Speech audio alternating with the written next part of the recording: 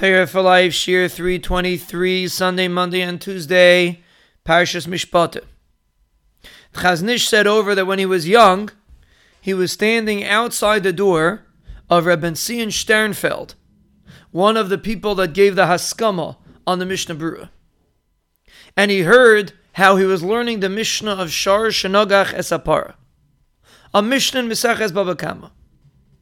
And he quoted him as follows.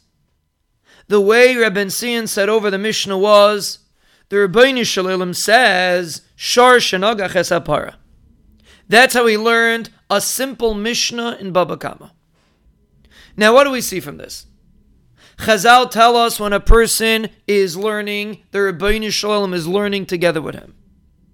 The reason why Limud HaTorah is so important is because you are being Isaac in what the Rebbeinu Shalom is Isaac in. And not only is the Rebbeinu Shalom Isaac in it in general, but the words that you're saying, the Rebbeinu Shalom is saying at the same time. That's what the Nefesh HaChaim says, quoting from Chazal. And therefore, when a person learns any Mishnah, any part of Torah, if we would only utilize the opportunity and say to ourselves, Omer HaRebbeinu Shalom, the Rebbeinu Shalom says, and then quote the Mishnah, we would appreciate it so much more. Sometimes we learn and we doubt subconsciously or sometimes even consciously. What's the benefit? What's the purpose? We're tired. We can't put in as much effort as we really think we should. Sometimes we feel we don't remember what we're learning. We don't necessarily feel like we're being matzliach in learning. All of those thoughts come from the Yetzer Hara. If a person would approach his Limud HaTorah with such a basic understanding, the Rebbeinu Shalom says, Shiur Shenogach es Hapara.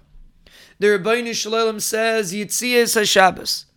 Any Mishnah that a person is learning, any Gemara, any Halacha, any part of Torah that a person is learning, he is quoting HaKadosh Baruch Hu, and not only is he quoting something that the Rebbeinu Shalom said, he is quoting something that the Rebbeinu Shalom says.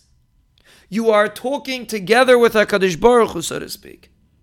And if we appreciate it like that, we would have much more satisfaction when we sit and learn. Chas v'shalom to think that we're not being metzliach. Chas v'shalom to think maybe if we did putting in more effort, it would be worth our while. But what we're doing is basically a waste of time. Every word that you say is the words of HaKadosh Baruch Hu. HaKadosh Baruch Hu is talking at the same time as you are. Approach it like that. Realize what you're accomplishing. That is Hatzlacha.